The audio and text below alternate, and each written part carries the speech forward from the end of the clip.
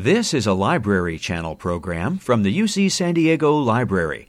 Visit us at www.uctv.tv/library-channel for interviews, author talks, and other programs that will inspire you to read, write, think, and dream.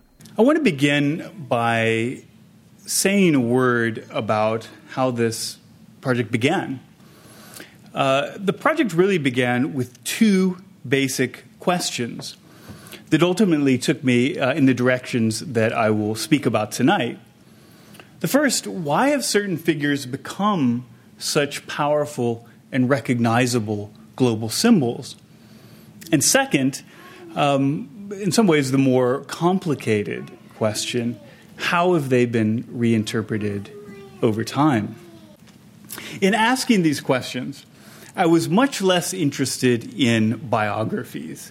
All of these figures are the subject of many, many biographies. And certainly biography is part of the story. But what I wanted to do with this book was instead understand why we see them as important to begin with, why audiences collectively interpret them in the way that they do, and how that perception changes. As a historian, I was particularly interested in that second question. These are, of course, very large questions, and to narrow this down, I looked at roughly the last 50 years, a time during which the world has seen a significant rise in the number and diversity of globally recognizable images and personalities. Aided by diverse audiovisual technologies, the images and ideas of a great many popular figures have circulated ever further and have expanded our shared catalog of symbols, a kind of common symbolic vocabulary. Like earlier icons, the ones that have emerged or come to prominence in the last half century, crystallize emotional, political, and spiritual longings. And in this way, they function very much like religious objects. In this sense, the historic term icon is valuable, in that individuals develop emotional, even quasi-spiritual relationships with these figures. In my book, I focus on this phenomenon in particular with Bob Marley. But their particular power often lies in their form, in this human form, as they put flesh to the bones of mythos and ideals. So the global icon in many ways gives physical form to human connection and thus offers a means to articulate both to articulate, I should say, and imagine communities. Many, many different kinds of communities. Communities of ideology, of identity, and often less tangible communities, something I found particularly interesting. Communities of shared sentiment, of shared feelings. And this is a phenomenon that's equally visible, equally important with the figures I look at, as well as someone like Frida Kahlo or Princess Diana or Bruce Lee. Now, within this vast field of global icons, what I wanted to do in the book was focus on one subset. And so I focused on, I think, a fascinating yet understudied subset, the icon of dissent, what I call, for the purposes of the book, the icons of dissent, or figures that audiences perceive as challenging the socioeconomic and political order of the day. Figures that offer, in some ways, alternative visions for the world. Unlike other popular figures, of which, thinking back to that previous slide, there are many, many recognizable figures of the last half century or so, audiences tend to identify with icons of dissent on many levels, politically, emotionally, even viscerally. And I think that's what makes icons of dissent a particularly interesting category. And they often become transcendent because of these multifaceted meanings that are projected onto them. Of course, icons of dissent also evidence another thing, and that's the strong gendering of iconic categories. Audiences tend to associate dissent, for instance, with traits stereotyped as male: aggression, bravery, violence, these sort of, again, stereotypical male traits. So they've been celebrated in many ways because they perform or amplify reductive notions of masculinity. And we see this kind of gendering in many iconic categories. But because the ones that I look at represent kind of extreme forms of the modern icon, I think what they do is they illuminate particularly well the gendered, the political, the cultural complexities of iconic figures more generally. So that brings us to another question. Why Che Guevara, Bob Marley, Tupac Shakur, and Osama bin Laden together? That's a question I get a lot, actually. Why these case studies? Well, part of the reason in choosing them is that they're otherwise very different. They fall into this category that I'm calling icons of dissent, but otherwise they're very different. They articulated divergent worldviews. They appealed often to different audiences. They had very different ideological underpinnings. But what's important here, and what I think is so curious, is that despite these differences, they were venerated, they were commodified, as I'll show in a moment, in remarkably similar ways. They were even conflated, in fact, in some cases. So I think that in looking at these very different figures, you can see some common denominators in how audiences receive and project onto iconic figures. Now, by tracing these otherwise very different figures over time, the book makes a number of suggestions. But let me just give you a sense of the three general suggestions I'd like you to take away. First, the meaning of these figures derive from collective interpretations. But those interpretations are highly, highly selective. This entails often a distillation into just a handful of memorable images or phrases. So we can think, for instance, about Tupac's refrain, "Me against the world," something that is very commonly repeated in association with him. Bob Marley's "One Love," which I'll come back to in a minute. This has become, in some ways, the dominant concept associated with Bob Marley. And if we go back a little bit further in time, this image of Che Guevara, image originally dubbed the heroic guerrilla. This is an image from 1972, but this is probably the image that everyone is familiar with. I'll talk about some of the permutations of that image in a second. But why, out of thousands of images of Che Guevara, why is this the image that became serialized as early as 1967? Why is this the image that we're all familiar with, even if we don't know who it is, interestingly? So, again, what we see is often the reduction of individuals to one particular trope, one particular concept, one particular image, and so forth. Of course, what this process does is it strips figures of their ideological nuance, but it also facilitates their wider appeal, and it also facilitates their remarkable ease in reinterpretation of these figures over time. And that takes me to point number 2. Though icons often gain general symbolic meanings, and of course varied local connotations alongside those general meanings, these general meanings are often greatly malleable, I think far more so than we tend to recognize. They're malleable over time, which is kind of the crux of what I want to explore today. So someone like Che Guevara, for instance, Che was made into much more than a socialist revolutionary.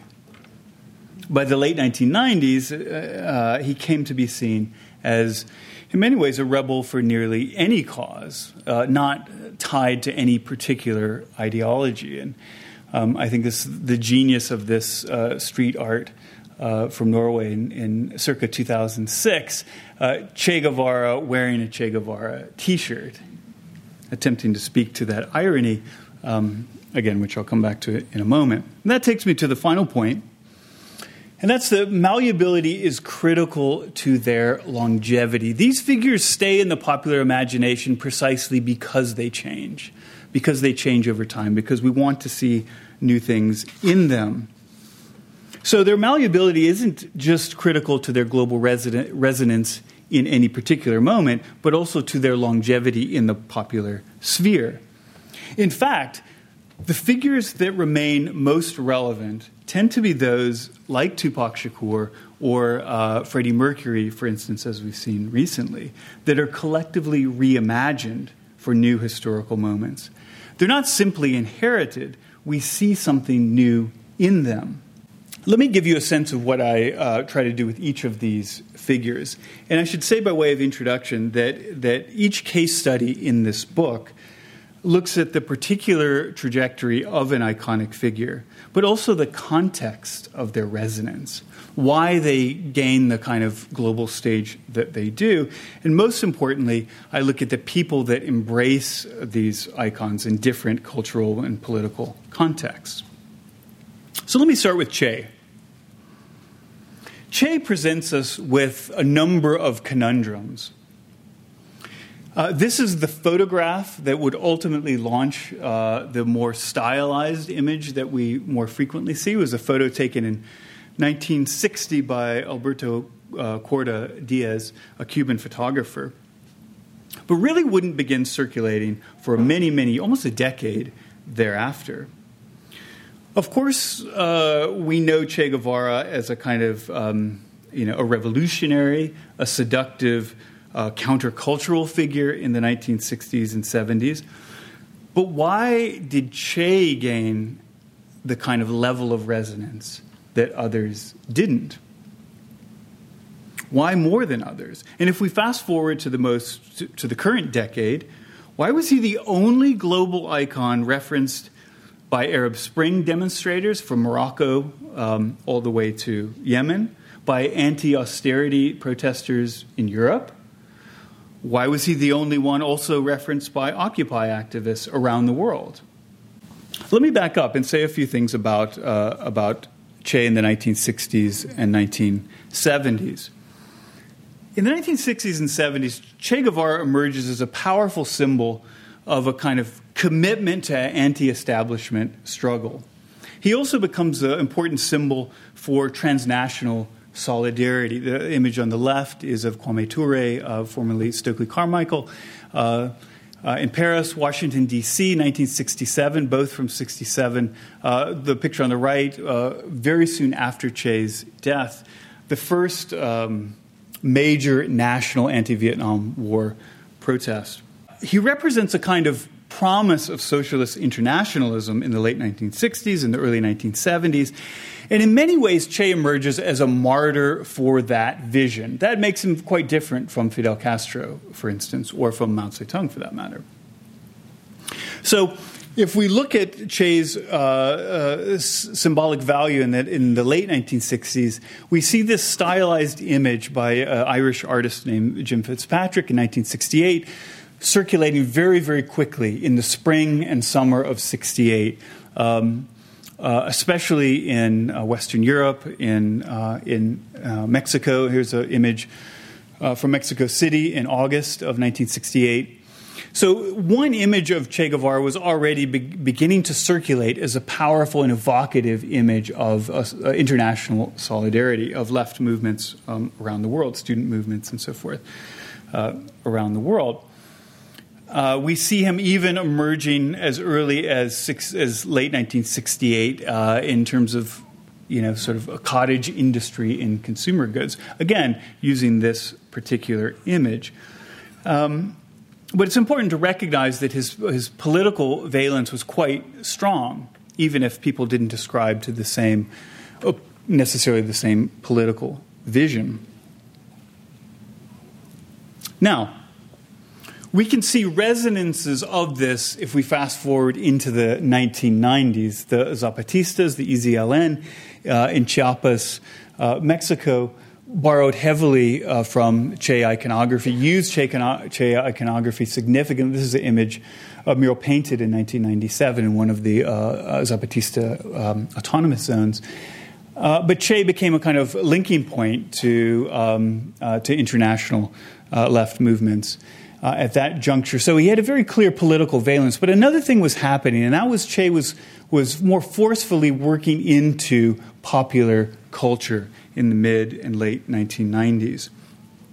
He regains popular attention. He regains political allure in the post-Cold War era. But his image was slowly emptied of its socialist connotations, at least in popular culture. He regains political allure, but he's also transformed into a kind of brand-like logo, a fashion logo, and a kind of logo for contemporary rebellion without a clear ideological underpinning. So I think maybe some of you have seen this film, Walter Salas's The Motorcycle Diaries. Came out in 2004. It represents, I think, a turning point. Let's remember the Motorcycle Diaries themselves weren't published during Che's lifetime. The books that were popular about Che were not biographical per se during his life, but in the afterlife, focuses on his biography became primary. And so we see Motorcycle Diaries emerging as a kind of a bestseller, translated into many languages.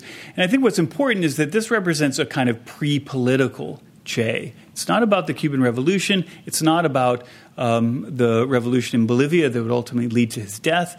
It's about a sort of budding revolutionary, not tethered to any specific ideology. It's about his personal story. And that's what's important, because that's the biography that attracted many people in the 1990s. We see this rampant commodification of Che. El Che cigarettes on the left from Peru, again with the Diaz Fitzpatrick Che. El Che Cola from Mexico, and many, many, many other examples. I'm sure you're all familiar with the way in which he became a sort of pop culture symbol in this moment, used to kind of sell many, many different products.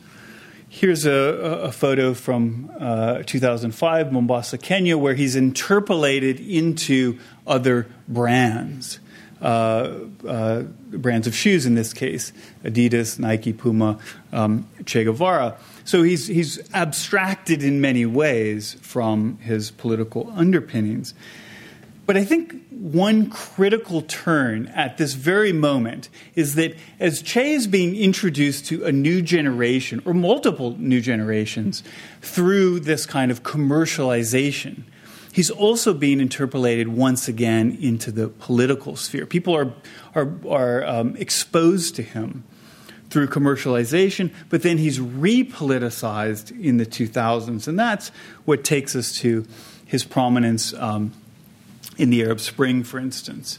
Well, maybe most notably, Heroic Guerrilla is the template that Shepard Fairey uses in 2008 for this very famous image, which is, of course, the most memorable image of the Barack Obama campaign. So we see ways in which the image is repoliticized, but repoliticized in many, many ways across a political spectrum. Fast forward a few years to Occupy Wall Street in 2011, we see the use of Che Guevara as well in a very, very politicized context. So the point that I'd like to make is that this commercialization propels Che's image, but commercialization and politics become mutually reinforcing. And I think that's the critical point that's often lost when we look at his commercialization, is that becomes one avenue towards his re-entrance into the political sphere. In fact, in an even more forceful way than in the 1990s.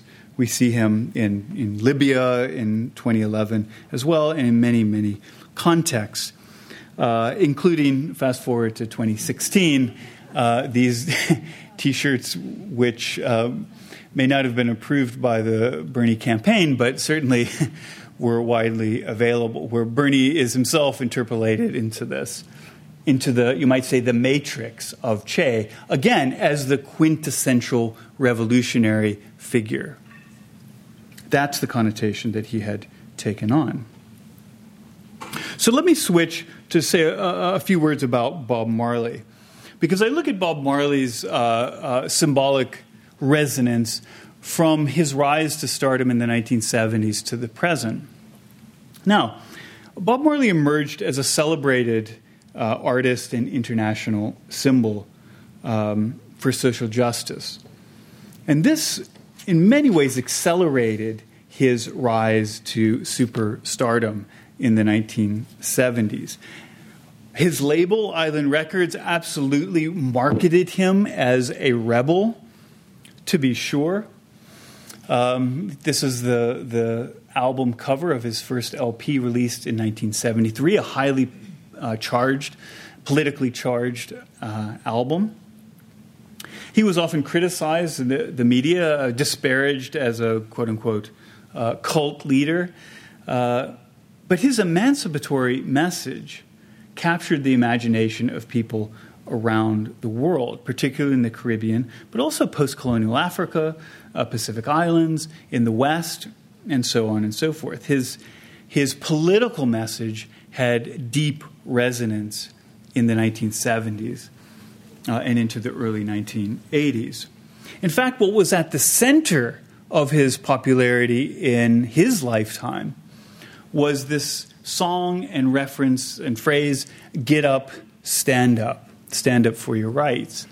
This is a promotional poster from his very last tour promoting the album Uprising, a series of politically, very, very strongly politically oriented albums from the late 70s until 1980. So Get Up, Stand Up is repeated at Tiananmen Square. It's repeated at the Berlin Wall in the late 1980s. It becomes the kind of clarion call of many left movements in particular in the late 1970s and in the 1980s. Now, by the end of the 1990s, well after Bob Marley's death, he becomes one of the most widely recognized musical artists in the world. But this is an image taken right at the end of Bob Marley's life, his final tour. This is an image from Milan, a stadium that drew drew a larger audience to see Bob Marley than drew to see the Pope a few weeks before. So Bob Marley was a superstar at the end of his life. But his emancipatory message became superseded, you might say, in the years immediately after his death. In fact, his ubiquity as a globally recognizable figure had a lot to do with a shift of emphasis away from Get Up, Stand Up to this mantra, One Love. His ubiquity in the 90s was in many ways the consequence of a reconceptualization of Bob Marley as a kind of quasi-religious icon, a kind of supra-religious icon. This is a T-shirt, a vintage T-shirt, again, focusing on this phrase. Here we have a shift towards a very narrow dimension of his canon. One Love captures a kind of desire for a more concordant world in the midst of emerging globalization. And One Love begins to overshadow this theme of Get Up, Stand Up. And in many ways, this compromises the more radical nature of his message. His label is absolutely part of this. They begin to re-release his material. One Love, remarkably, was released as a single, re-released as a single many years after his death with a video and rose in the charts. So there were many dimensions of his the rethinking of his image that had to do with marketing as well. Also, there was a widespread kind of piracy of his image, including things like this. So the commercialization of his image took his image in many, many, many different directions. Now, I should say that One Love became so ubiquitous as an anthem. It was, some of you may remember, it was used, the tune at least was used by the Jamaican government as a means of marketing tourism in Jamaica.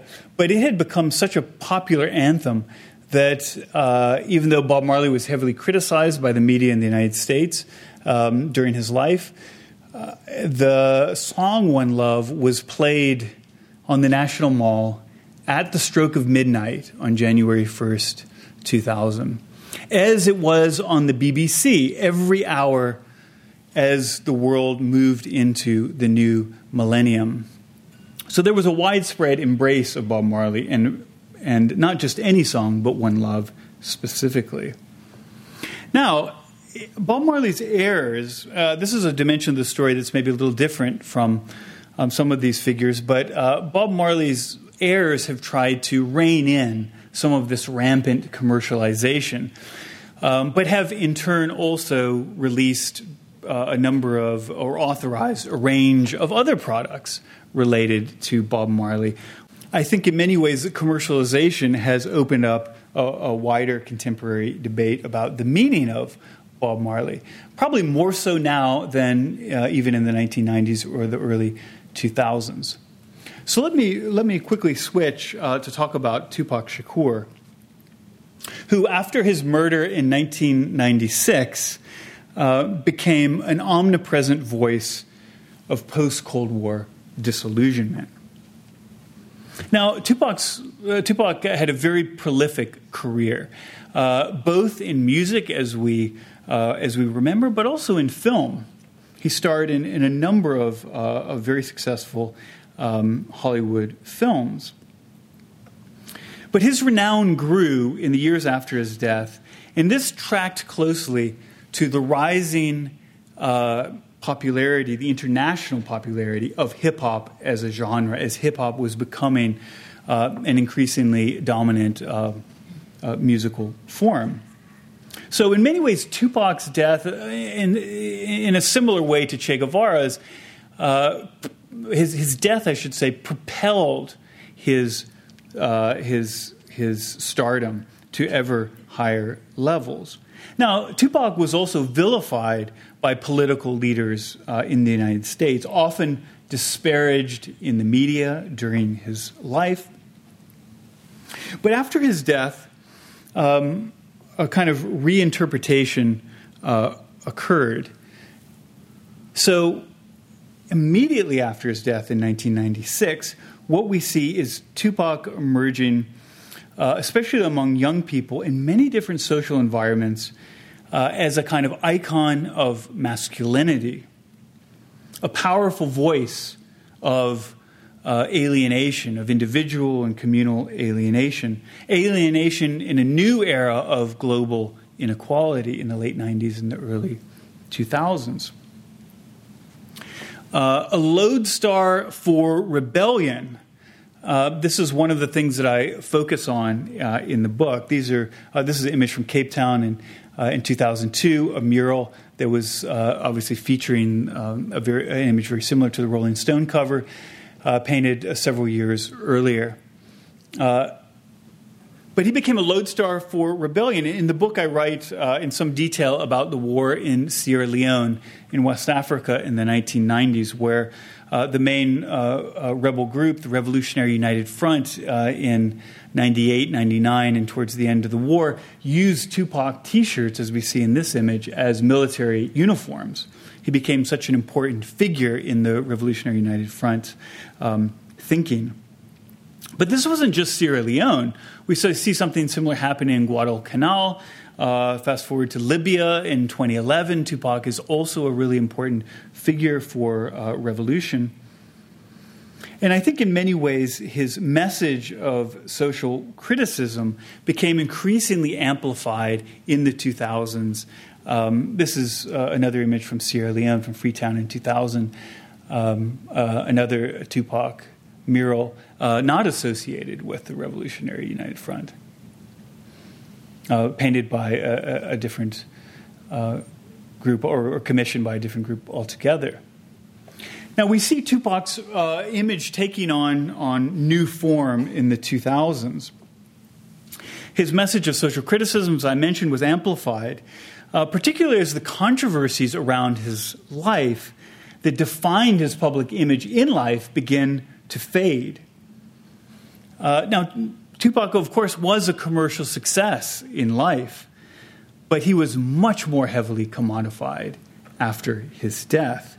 More albums of new material, and that's an important point, more albums of new material were released after his death than during his life. He was the subject of this Broadway musical, Holler If You Hear Me, the musical inspired by the lyrics of Tupac Shakur. In fact, Tupac was even resurrected in a much more dramatic way than any of the other figures that I consider. Perhaps some of you remember this. Coachella 2012, he was this, what was called a hologram, but this image of Tupac was projected onto the stage, and he performed with Snoop Dogg at Coachella. This had a kind of electric effect, especially for a generation of people who didn't know Tupac in life. Seeing him perform, albeit in this form, had a very strong effect on audiences around the world. But he also appeared in Powerade ads, his voice and his poetry, the Broadway musical that I mentioned. And recently, we've seen the redemption of his image in many, many forms. The redemption of his image with a focus on specific elements of his canon. Perhaps some of you heard this very recently. Presidential candidate Andrew Yang claimed Tupac as one of his heroes. Marco Rubio actually has also spoken about being a Tupac fan. So Tupac's resonance is in some ways greater now than it has ever been, but this is in part a result of the focus on certain dimensions of Tupac's canon. Now, let me end by saying a few words about Osama bin Laden. Of course, the years after 9/11 saw an avalanche of literature and reporting on Osama bin Laden. Just trying to count up the biographies of Osama bin Laden is quite a task. Of course, Osama bin Laden was the focus of intense attention after 9/11. But what is interesting is that in all of this, there was very little reflection on the symbolic meanings of Osama bin Laden, the uses of Osama bin Laden as a symbol. And those uses were quite diverse, as I want to talk about now. He became a symbol onto which diverse audiences projected a wide range of sentiments, of fears, and more surprisingly, as I show in the book, aspirations. In many ways, Osama bin Laden became a myth-like figure immediately after 9/11 and for many, many years thereafter. Of course, he was a ubiquitous symbol that focused American anger and angst and anxiety after 9/11. And in fact, he came to symbolize terrorism writ large on a global scale.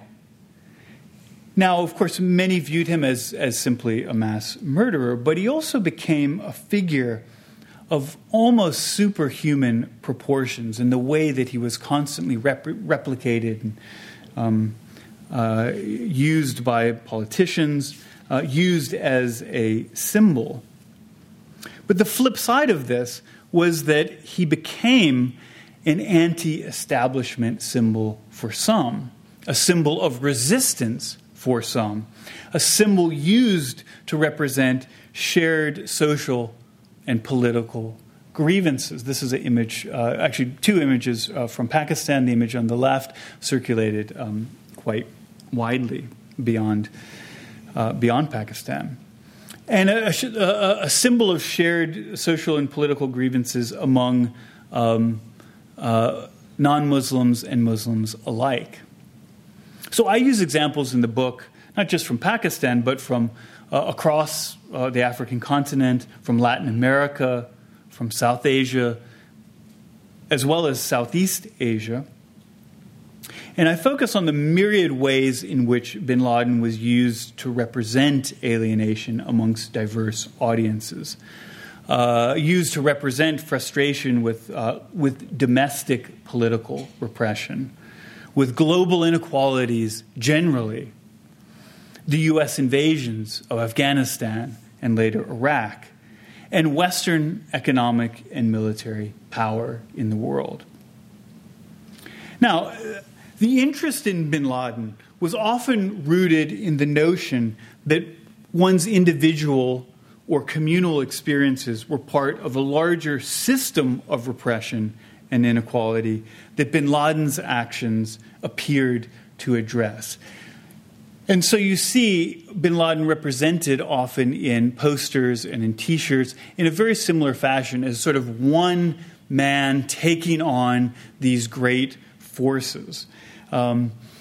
As you can see, the jets in the background, the bombs going off, even what looks like a nuclear explosion on the bottom right. These were common ways of representing images of Osama bin Laden, almost always as this singular figure, which speaks to the way in which he became this kind of symbolic representation. But I think the critical point is that this was possible, at least to a degree, because many outside the U.S. read 9/11 as a kind of inversion of the global order, an inversion of the world order. And the critical point here is that many audiences thereby uncoupled his image from his own narrow political vision and harnessed it as a much more general and imprecise, multifaceted symbol of discontent. Even just a symbol of current events. This is a photo from Nairobi circa 2007, a city that had suffered immensely from an al-Qaeda attack in 1997.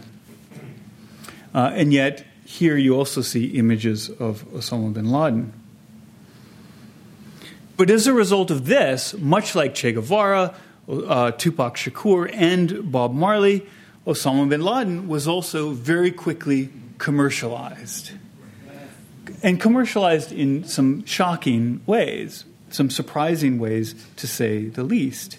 He was heavily commodified and widely reproduced as a popular logo. As cologne, as we see here.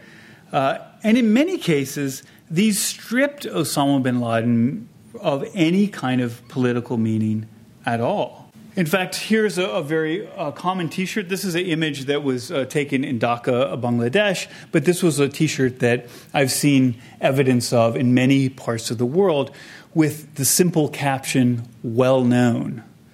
Osama bin Laden as a reference, not to any particular ideology or any particular political position, but rather as a reference to a kind of historical moment. So the kind of even apolitical uses of Osama bin Laden we see in multiple world regions.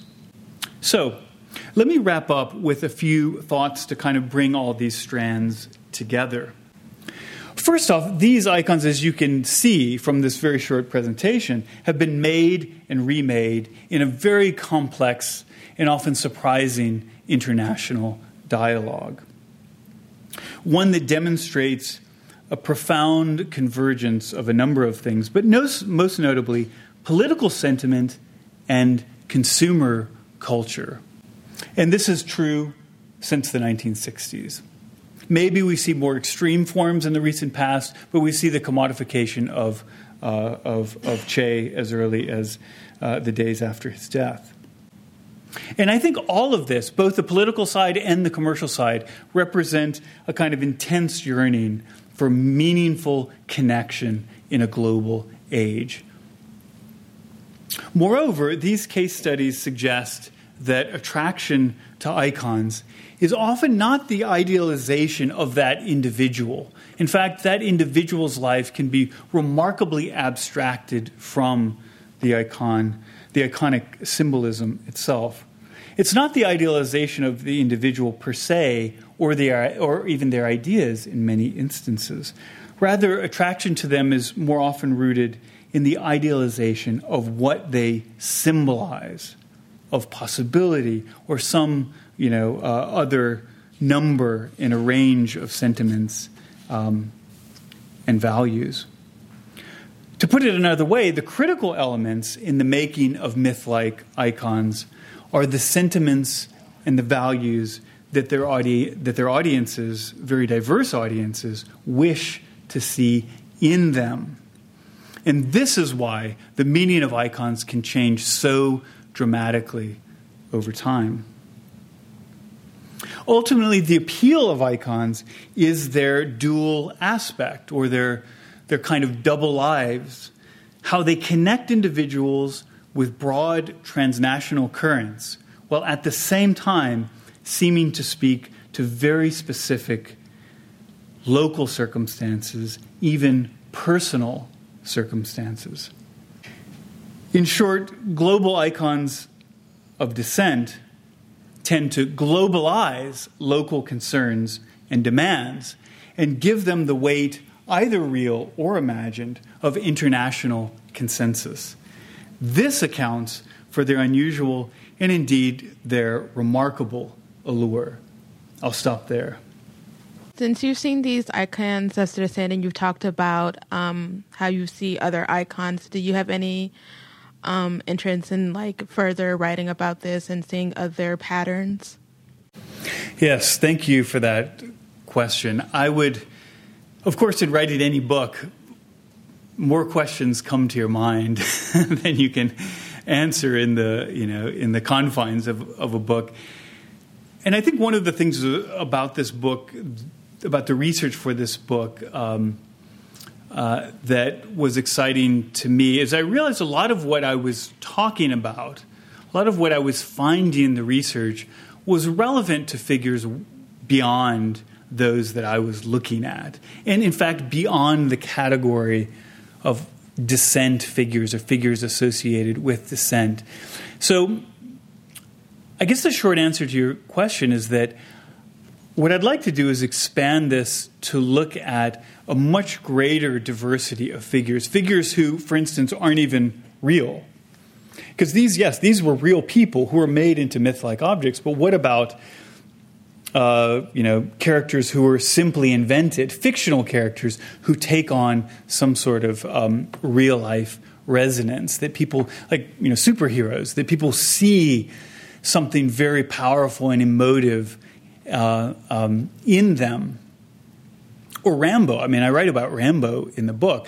The seductive power of Rambo in the 1980s and into the 1990s was really remarkable. I write about this in the context of the war in Sierra Leone specifically, but I think you can look at examples from around the world where a fictional character like that seemed to resonate quite deeply with people.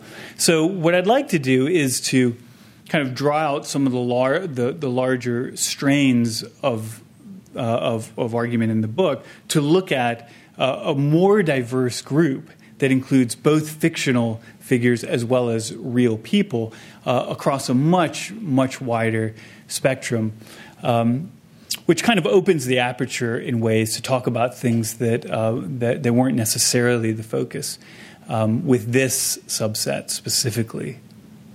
Thank you.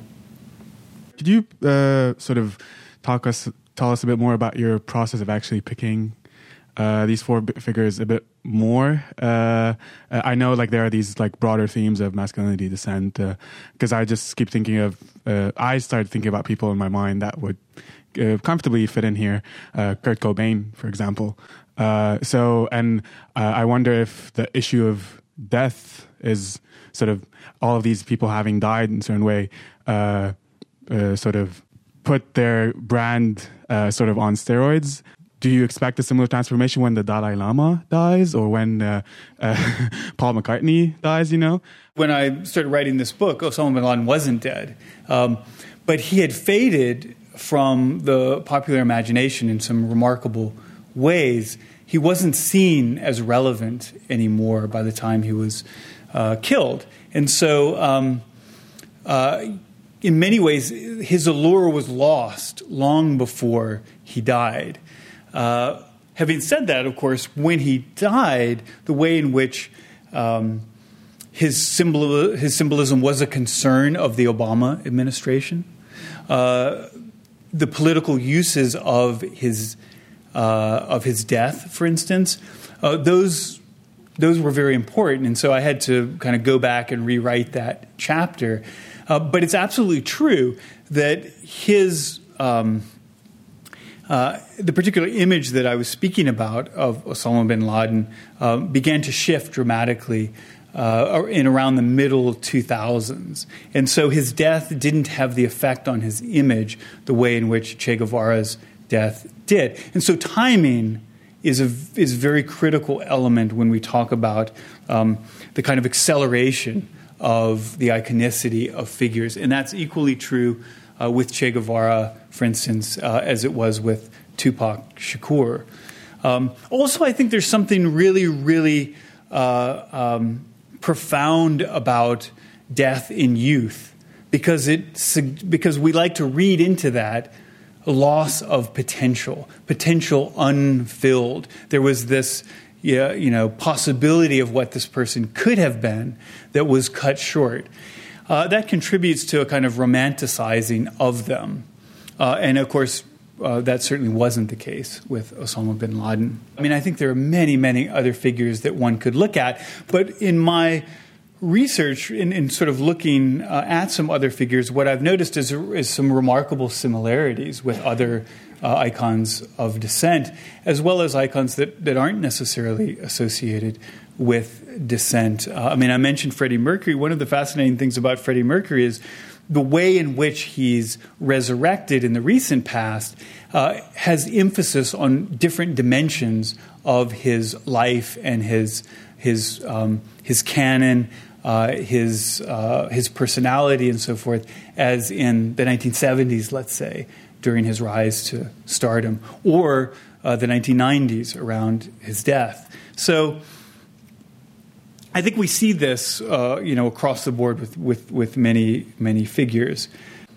Now, let me address this decontextualization question. The sort of phenomenon of the meme is in many ways what I'm talking about in this book, the image with an idea or a sentence or a concept associated with them.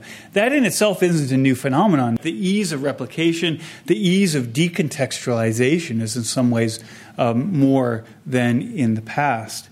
So I think it opens the door to, yes, anything becoming a brand, but anything sort of transferring from one movement or from one context to another. I would say that there is an acceleration, absolutely, but not necessarily a radical conceptual difference between what I was talking about in the 1960s. Because again, this image of Che Guevara, what Jim Fitzpatrick called Viva Che, the kind of stylized two-dimensional image of Che, that circulated even through the Post and more traditional means very, very quickly in the spring and summer of 1968. But again, that was sort of passed amongst people in different movements in different nations. So the rapidity is, of course, greater in the present.